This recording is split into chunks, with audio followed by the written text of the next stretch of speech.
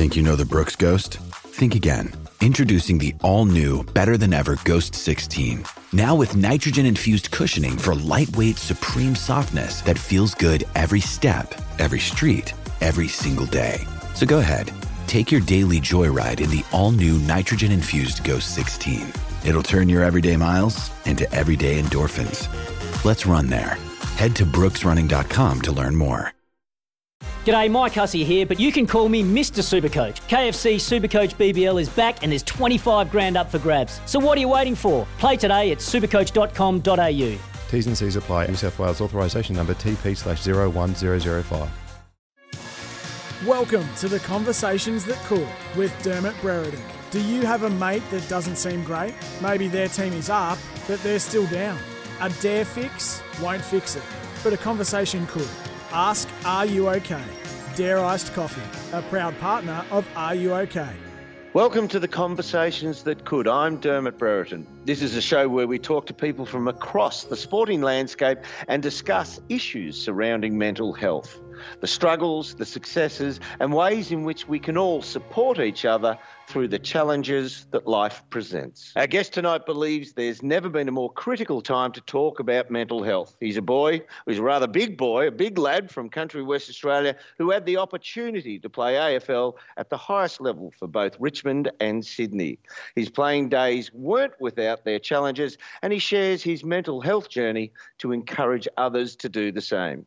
He's a proud ambassador for Are You OK? And also dedicates much of his time to his band KX. It's my pleasure to welcome Tom Derickx to the Conversations That Could for Are You OK? Hey there, Tom. How are you doing? Hey, Dan. How you going, mate? Good to be here. Thanks for having me. I'm rapt that I get to talk to you. I don't know how much you used to listen to the media, but I remember seeing a young fella come onto the ground in a practice match for Richmond once. And he took this ripping pack mark. And I turned around and said to all the Richmond supporters, you got a cracker here. This bloke's going to play 200 games. Yeah. It didn't turn out that way, but it was looking wonderful early on. Oh, I peaked early, Dan, that's for sure. I was a NAB Cup specialist. I should have a NAB sponsorship by now. But I started well, and then injuries just took hold. And it was almost a curse, that game, because, you know, I was the next big thing at Richmond, and I was the ruckman they've been looking for so long. And I mean, I hope I had an impact off the field, but I definitely had a big impact in the NAB Cup. So. No, you played exceptionally well, and I remembered, you know, I was always waiting for Tom Derickx to come on and come and take the AFL world by storm. Didn't happen that way, but you've got your life in a different direction now, and you seem remarkably content and happy with where you're at. I am, Dan, I am. And I think I wouldn't have learnt the disciplines and stuff that I've adapted into my life now without that journey. And although it was a rough road, a lot of it was some of the funnest times of my life. And I've kind of popped out with all this knowledge and discipline and a lot of arthritis as well. But I feel like I'm young again.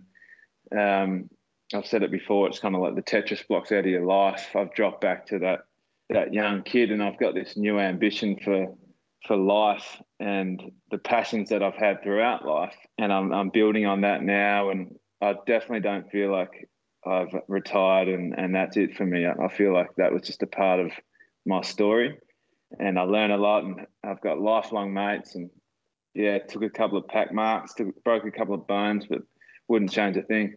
Yeah, well, you're talking about your life in a different direction now. You've got your music, you've got your band with you. Your best mate KX is the name of the band. And a lot of times we hear of people who found a bit of fame, found a niche in a certain area, and given it all away because they want to pursue something else. This is not the case with you. You've been a guitarist for many, many years. This is your passion from a young age, isn't it, music? Yeah, it is. It is, Dan. So I studied music as a kid and played guitar at school and was in some garage rock bands.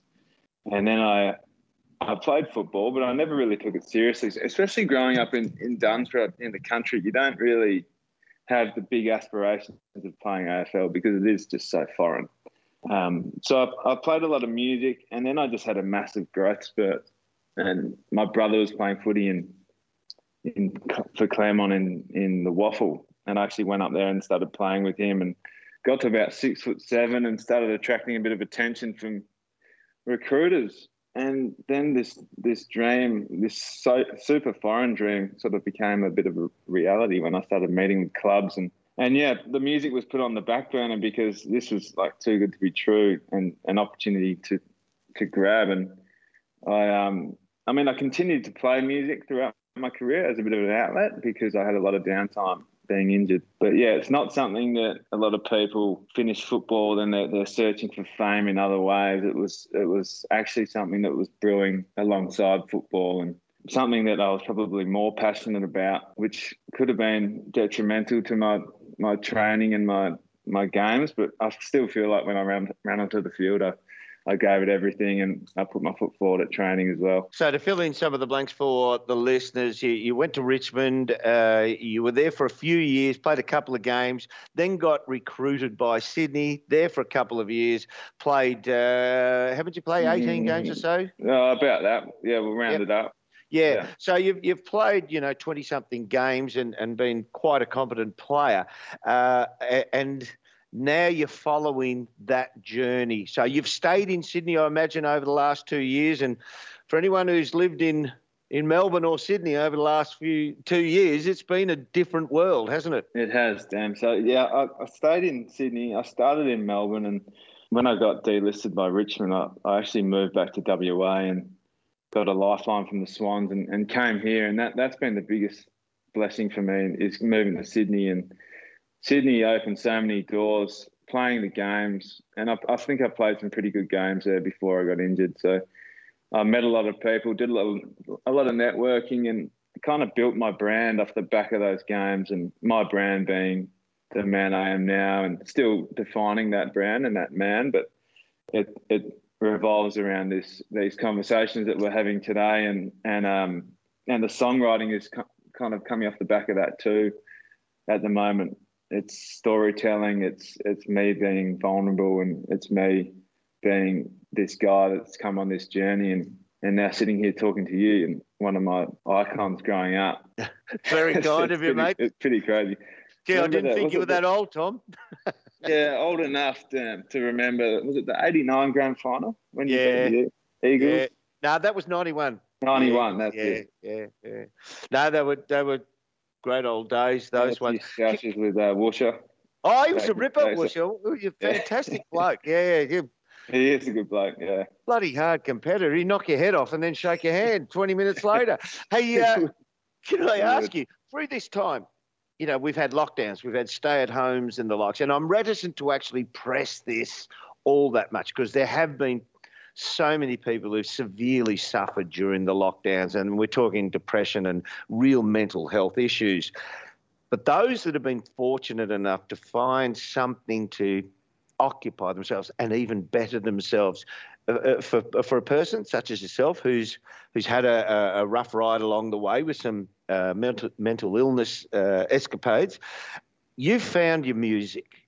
Has it allowed you to really look inward and even write better, play better, more time in front of, sitting, with the guitar on your lap? Has it opened the world even more for you as an accomplished musician?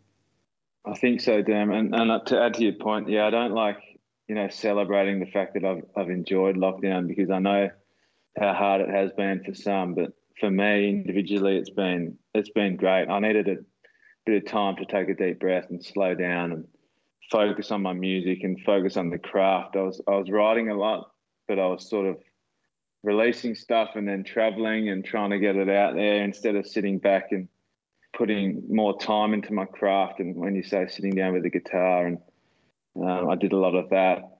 I did a lot of personal songwriting instead of just writing about things that I see. I wrote about more stuff that I've experienced and stuff that I believe in, and a lot of personal stuff that I've delved into over the last 2 years being in and out of lockdown. And so the silver lining of that has been that. And then, like the digital stuff that I've learned, it's been a good experiment to release stuff online, and then, me singing these new songs on my phone and then putting them out there and testing them out that way instead of getting up on stage and having a bit of a nightmare with it. So it's taught me to be a bit more brave in the sense of releasing and writing, because, like it's lucky that we get this time on our own. But, the world's crazy, mate. We don't know what's around the corner. So you got to just go for it. And I've learned that in the last year. What's your view on the world at the moment, the world as an Australian, and what the pandemic's done to us? How do you think personality-wise, given that we're such a lucky nation of people, and then to have various privileges removed, how do you think we've reacted? How have your mates responded to you as to how their worlds are going? It's a good question, because I actually wrote. That's the best thing about being a musician. I can express myself, and that last song I released as a solo artist last week was called Horror Show, and it was kind of my way of articulating my sort of frustration towards the leadership or lack thereof in Australia. And I'm sitting here now trying to see my family, and there's a lot of politics around the border closures, and I understand it. Speaking to friends back home who are mates, but having some difficult conversations with them around the vaccinations, and I don't want to go too deep into that, but we all should be on the same page and we all should be working together. I sense there's some sort of divide, and I hope this chat of vaccination doesn't cause too many disrupted relationships. I've seen them in families, I've seen them in friendships, and I'm lucky enough to be surrounded by people in Sydney with, the correct knowledge, and they're not delving too far into what other people are spreading and believing. And I think, to answer your question about the world, I'm not going to lie, it's pretty scary. I've got this travel itch that I want to scratch next year, and I still believe and I'm optimistic that the human race is a good race. And we see a lot of people out there and I'm sometimes embarrassed to be a man and even a human, but I'm still hopeful that we can turn it around and work together as one and get through this. No doubt I'm scared, that's for sure. I'm Dermott Brereton, and our guest tonight is Tom Derickx, and this is The Conversations That Could, brought to you by Dare Iced Coffee. When your mate bottles it up, a Dare fix won't fix it, but a conversation could. Ask, are you okay? More with Tom in a moment.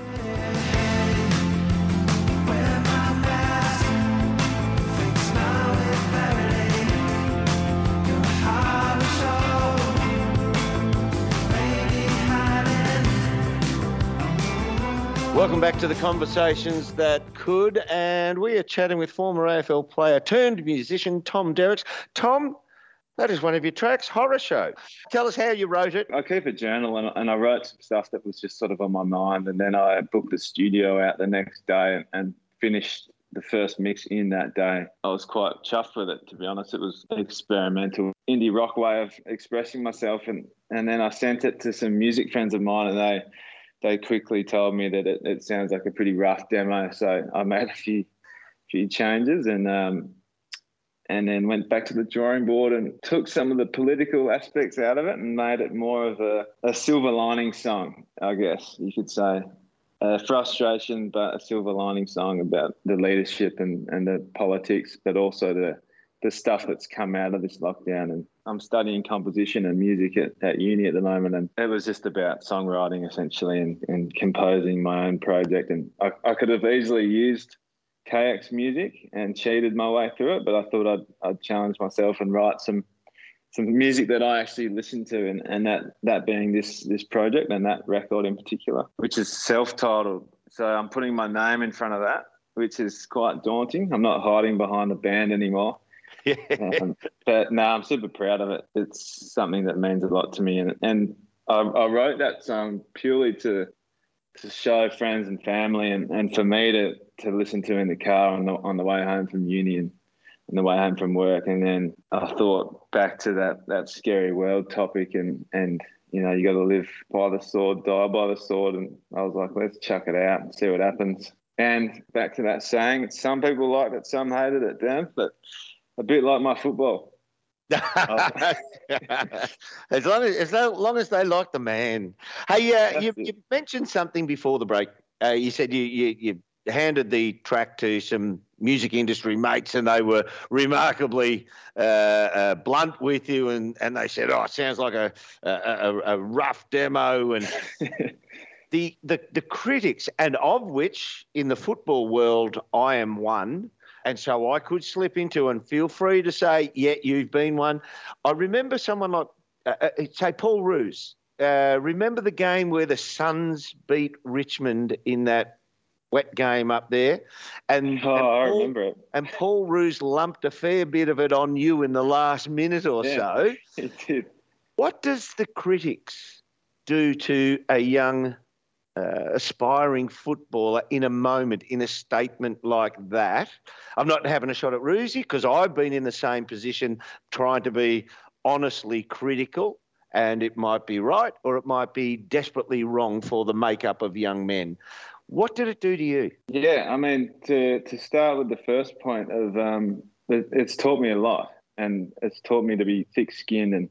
And when I sent this song off to get feedback, I didn't enjoy the feedback, but I went back to the drawing board with it, and I said to him, "Man, I could kill you right now." And then I sent him the song when I'd finished it and said, "Thank you," you know. So, but to the 24-year-old Tom Derickx, when I dropped that mark and went into the rooms after the game, that was the lowest point of my life, easily. Yeah, I was gutted. And, internally, Derm, you know what football clubs are like. You don't really, straight after the game, I was gutted, but I had people around me coming up and saying, no, don't worry about it. Like Alex Rance, for one, came up to me straight away. I was in the ice bath and he's like, "Mate, I remember so-and-so kicked 9 goals on me, don't worry, like you'll be back next week." And even Dimmer Hardwick was pretty good. When I say pretty good, it was okay.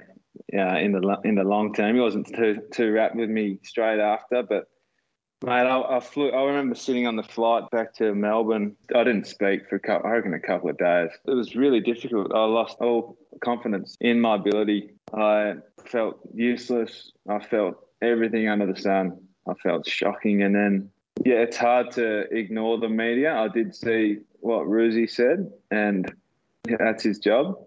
And I like the bloke. I know him pretty well. I had this crazy experience. This is kind of off topic. When I was listening to one of the AFL podcasts, and one of the guys on there, can't remember his name, he was bagging me out about it like this year or last year. And I was having a bit of a rough time again. And I was about to try track him down on social media and just be like, "Mate, what's your problem?"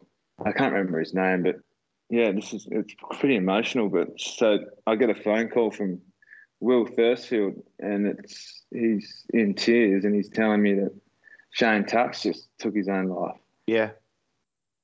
And it was just the biggest, all that stuff aside, perspective-wise, I was just like, who gives this a crap about this guy that's bagging me out, when the guy that kicked me that footy that day took his life? So that was a turning point in my life to, not let anything so petty get to me,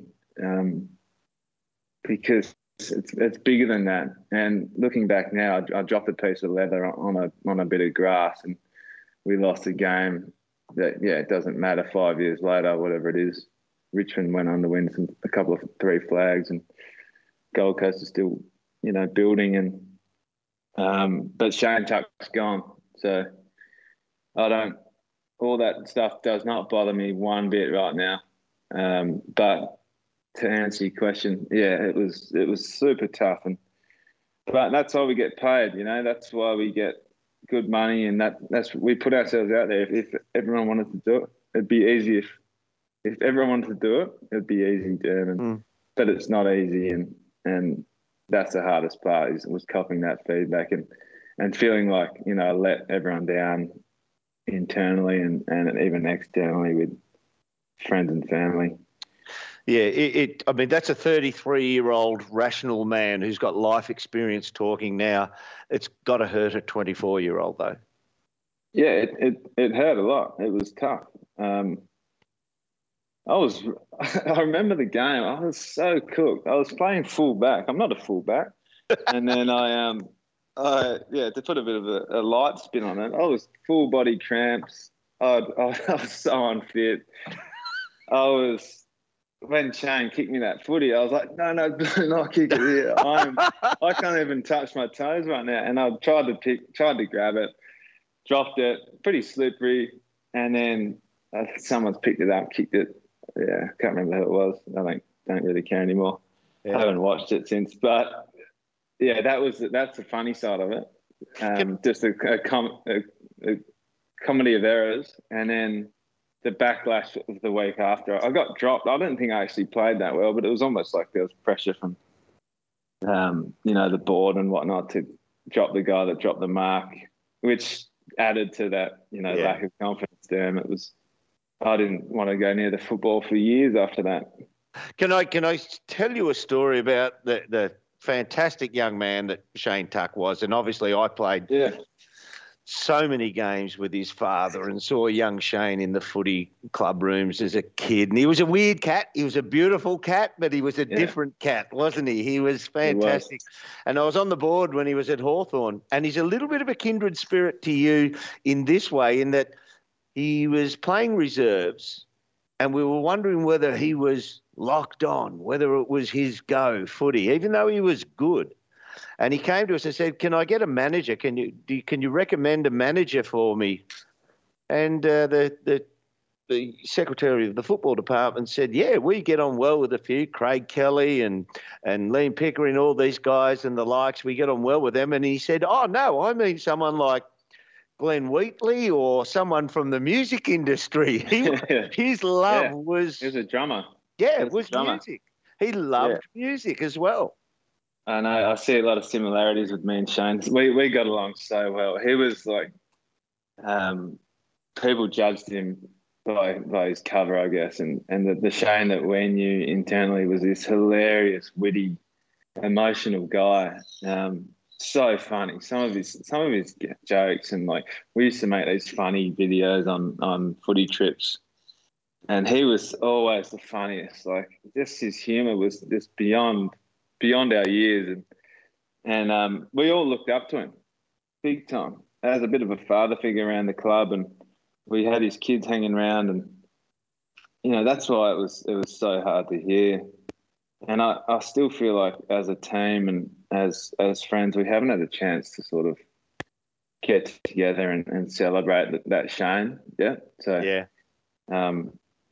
I spoke to Chris Newman recently about organising something when we can all get together, because it happened sort of in the lockdown last year, and we just haven't had a chance to take a breath and take a look at the Shane that we love. But yeah, again, he was the first guy to come up to me in the rooms on Monday morning, and he was like, "Oh mate, I shouldn't have kicked you that ball. You're in the worst spot, And I was like, "Mate, it is not your fault. That's the type of guy he is." He tried to take it on himself. I'm like, "Mate, I dropped the footy. Let me cop this. It's not going to be good for my mental well-being for a while." I didn't say this, but in my head, I was like, I'm not going to be good for a bit. But, mate, now we're here talking about Shane, who's not here. So, yeah, he's a bit of a chip off the old block. The old man was one who didn't say a lot, but when he spoke and he made a tinge of humour in it, it came out hilariously. So, yeah, I imagine he's, as he grew into an older man, Shane that is, he was quite the chip off the block. Oh, crazy. It was just, when I first met him, I was actually scared of him. He had this big, long cargo tracky shorts on and runners and, the mullet. And the evil stare. And then you sit in the spa with him and he's just like wants to get to know you, and just this beautiful soul. And yeah, mate, I miss him so much. I used to speak to him all the time. And it's a tough one to talk about. Yeah. Can I ask you, being such an experienced man now, knowing all the players you've played with and seen them in football clubs, if you were, I know you won't, but if somebody said to you, "Would you come back to our club and would you come to this club and would you help us with, the betterment of our players?" What are some of the things you think could be instituted for the betterment of young men? I think when I speak to people like Dave Asprey and Shane Edwards, and then good friends of mine in Sydney like Dane Rampey, and they've kind of brought in the factor of, let's just enjoy ourselves a bit more and celebrate each other's differences and everyone is different. Dan, like, you're a charismatic footballer, and I don't know if you were celebrated back then, but you'd probably be even more celebrated playing nowadays. But yeah, a bit of advice that I'd give to the kids is just be like, especially coming out of the game and realising how quickly it does go, and then how, you can really set yourself up, definitely, but it's also just a tiny part of your life. So play with flair, don't worry too much about what the media are saying. They're always going to be talking a bit of smack about you. Just enjoy yourself. I mean, make friends with your coach. I had the hardest conversation with Damien Hardwick when I went in and told him I had depression. But it was this conversation which ignited my confidence again, which is funny because he was like, mate, I knew something was up, We drafted you with this X factor and this flair, and you came into the footy club with, you owned the place. And people loved you. People wanted to be around you. Then you took that to the footy field. And then I dropped this bloody mark in wherever it was, in Gold Coast somewhere. And it was all sapped. And then having that conversation with him, I kind of started to breathe a bit of life back into that X factor and took it onto the park. And the fact that he knew helped me to sort of, I knew he wasn't looking at me, judging me. I knew he had my back.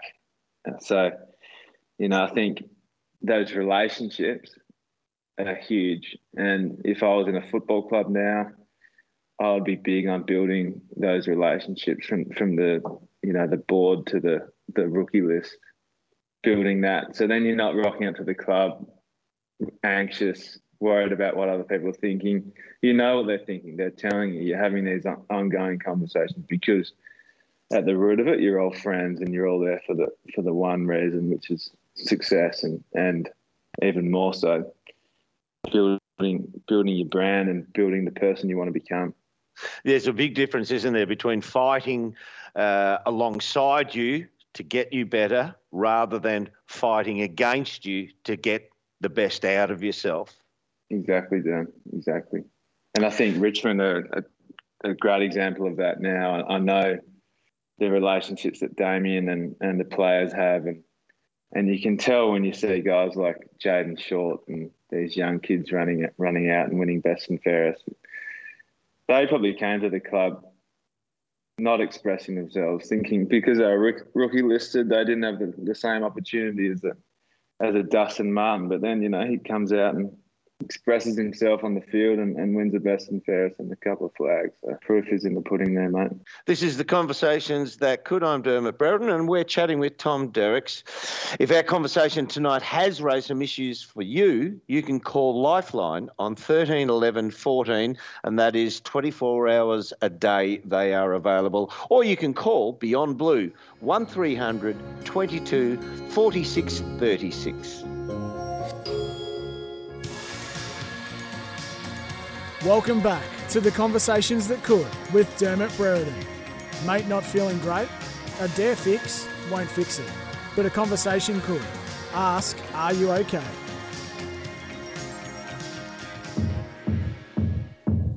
We will survive. Time is ticking, I'm not fading out. We'll light the fire. Just keep breathing, I'll keep it alive. I'll be there till the end. Welcome back to the Conversations That Could for Are You OK? I'm Dermott Brereton, and my guest tonight is former AFL player, musician and Are You OK? ambassador Tom Derickx, and that was his band KX with the song My Friend. Tom, you might know this about myself, but I was a choir boy as a kid, and my father was a 40-year music teacher, professional saxophonist, tenor sax. So I study and love my music. And I've got to say, the more I'm hearing your voice, it's got a lovely pitch to it. There's just ever so much of a touch of fragility in it, which is that just you, or do you deliberately try and make it sound that way, if I can say as much? No, it's a good pick-up, Dan. I don't deliberately do it, but it's something that a lot of people have said, and I think when I say I'm expressing myself, I truly am. When I even sing, I think having that vulnerability and fragility in your voice. I mean, some people might say it's the opposite of that, and it's confident and sexy. But you know, I get more people saying that it's that, exactly that. Is that, you know, vulnerability, which is what singing is really. It's when people hear me talk and then they hear me sing, they're like, that can't be you. Not saying I'm a good singer, but it sounds nothing like me talking now, you know. So no, I didn't know that about you in the choir and your dad, but that's great. I'm studying music, and I'm surrounded by these incredible lecturers, and those guys know so much. And I mean, when I finish this degree in probably about 10 years, I'll probably, the only job I'll be able to get will be a lecturer, so I'll probably be one of them too. I forgot, I left out a brother who would be very disappointed. He's a concert violinist as well. Amazing. Amazing. He looks like a bodybuilder. He's covered in tattoos, and he's a concert violinist. Work that out. Hey, you mentioned the vulnerability as well, and we've touched on it without going into it too much. But I'd like to do so now with your permission. You had a few challenges with depression. Yeah. I'm depicting where I know it rose, when you recognised it, and how you dealt with it, in your words. Okay, so when you say, I'm guessing you're thinking about that game, but it was before that. It was when I moved to Melbourne. I was quite naive as a country kid. How old? 21, mature age. So, you know, expected the world of, and it's still young. Yeah, for sure. Especially as a big guy, still growing, and I didn't really know much about mental health. Actually, I knew nothing about it. I knew nothing about anxiety and depression, and I actually thought something was in the air in Melbourne because I couldn't really get a deep breath in. I don't know if the people listening know much about anxiety, but sometimes you just can't get a big, deep breath in. You can't breathe properly. And it's funny, as soon as I flew back to Dunsborough, I was like, oh, that's better, you know. But it was the fact that I was probably on holidays and not training, and I was back home. So my football just started going downhill. I was getting some pretty bad feedback from coaches. I was not sleeping well. All of the above, all the symptoms that I know now of anxiety and depression, I was experiencing them, but without knowing what they were and what it meant. So it took probably a conversation with Damien Dimmer Hardwick to explore other options of communication, and that being the club psychologist. And then it was like, wow, surely, you know, the stigma around mental health back then was like, I don't need to see a psychologist. I'm fine. You know, I'm a tough, masculine guy. I'm a footballer.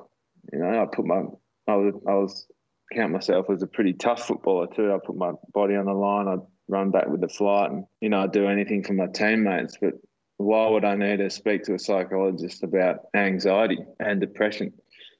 But I did, and one thing the psychologist told me was that, you know, I wasn't the only one. And that sort of hit home, and that started my journey of overcoming it. And I'm still working on it, even though I'm very content now, and I'm happy in my life in Sydney. But I love learning about this stuff. I love learning about myself. I see a psychologist once a week, and even if I'm incredibly happy, I'll still go. I'll still call him, who's a good friend of mine. It's actually Ed Barlow. I don't know if you remember that. Oh, right. I remember Ed Barlow, blonde Swannies player. The Swans and Bulldogs. And so we've become just mates because we speak so much, and he's always getting something else out of me. He's always challenging me, and he's a funny guy. He's like, you're not going to want to hear this. And I'm like, oh, just tell me, mate. And sometimes I would call him and we'll just talk about him for an hour. And I think that's the evolution of my journey is now that I'm having conversations with my psychologist about him and bouncing ideas off each other in a sense. And I think that in a nutshell is a little bit about my journey, but there's no doubt it's been a roller coaster with football and with transitioning into life after football and learning more about myself. Sometimes there's some hard-hitting truths and you want to get on top of them and you want to become a better man. And I was never perfect in my 20s, and I'm not perfect now, but I feel like I'm a well-rounded guy that, makes mistakes and is open and honest about my mistakes. And that's one thing I've learned is to, back to your point of vulnerability, I didn't go into this life to be a vulnerable guy, and I just now know the power of it. Me having these conversations and having these conversations with friends. Tom, we need to take a break, but on the other side, I'm going to ask you how those vulnerable conversations sound. And this is the Conversations That Could, thanks to Dare Ice Coffee. When your mate bottles it up, a Dare fix won't fix it, but a conversation could. Ask, are you okay?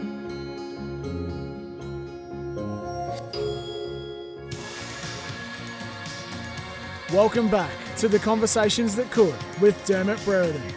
Mate not feeling great? A Dare fix won't fix it, but a conversation could. Ask, are you okay? Welcome back to the Conversations That Could for Are You Okay? Tom, before the break, you mentioned how you catch up with close friends on occasion and you have open and really vulnerable conversations.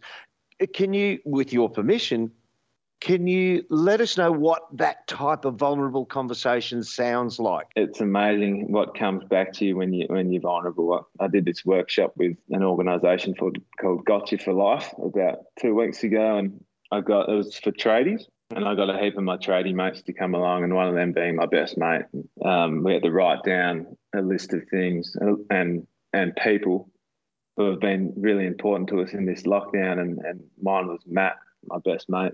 The challenge was to tell him how you felt. So I got him around for dinner straight after and told him, and funnily enough, he had me, and I would have been pretty upset if I wasn't on his. And mate, we had one of the most unbelievably powerful, vulnerable chats we've ever had, and he's been my best mate since day dot. Sometimes you might know with your best mates and even your brothers, sometimes they're not the ones you have those chats with. Yeah. Yeah, you kind of find your mates that you're not more comfortable. I wouldn't say that, but maybe they've expressed their openness and their vulnerabilities with you, so then you feel comfortable around them. And I think me being vulnerable allowed him to open up, and it was just super powerful. And that's why I preach all this stuff. And it's not comfortable for me to say, but I see the power in it. Can I ask you, and with your permission, you made mention then of a powerful chat about your vulnerabilities. There'll be people out there listening in and say, how does that sound, without giving up any of your secrets and your truths that you spoke to your best friend? What's it like? How does a vulnerable conversation take place? Could you give us a mild example? Oh yeah, I'm happy to tell my secrets as well, and I mean I won't tell his because that's for him to say, but mine were, I have them every day. When a mate at the coffee shop asks how I'm going, I'll be like, I had a pretty bad sleep last night. I woke up pretty anxious, but I'm all right. I did a bit of meditation after and I went for a swim and grounded myself and did some of the things that I love doing, and I'm feeling a bit better now. And, the reason being might be because I haven't been on top of my gratitude journaling, and I might not have been surfing enough or been speaking to the family enough, things that I know that make me happier. And they're the little conversations that I have. And then I think it's just vulnerability is essentially just being honest. And when you're struggling, it's about speaking up, and that's the fight that we're fighting now with Are You Okay?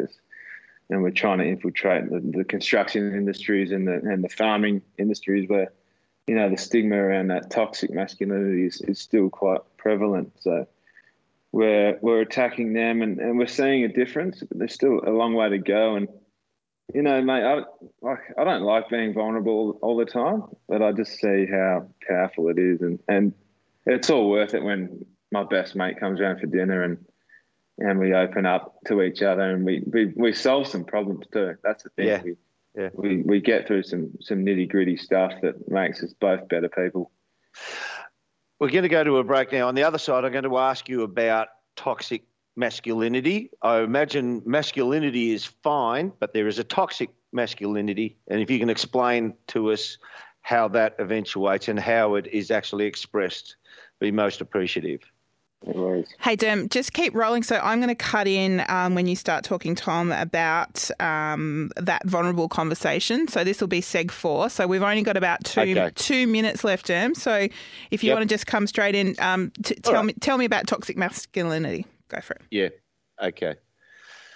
Tom, in my day and age, there was masculinity, and masculinity took everything. It was set them up, knock them down, and if you blinked, you were out the back door.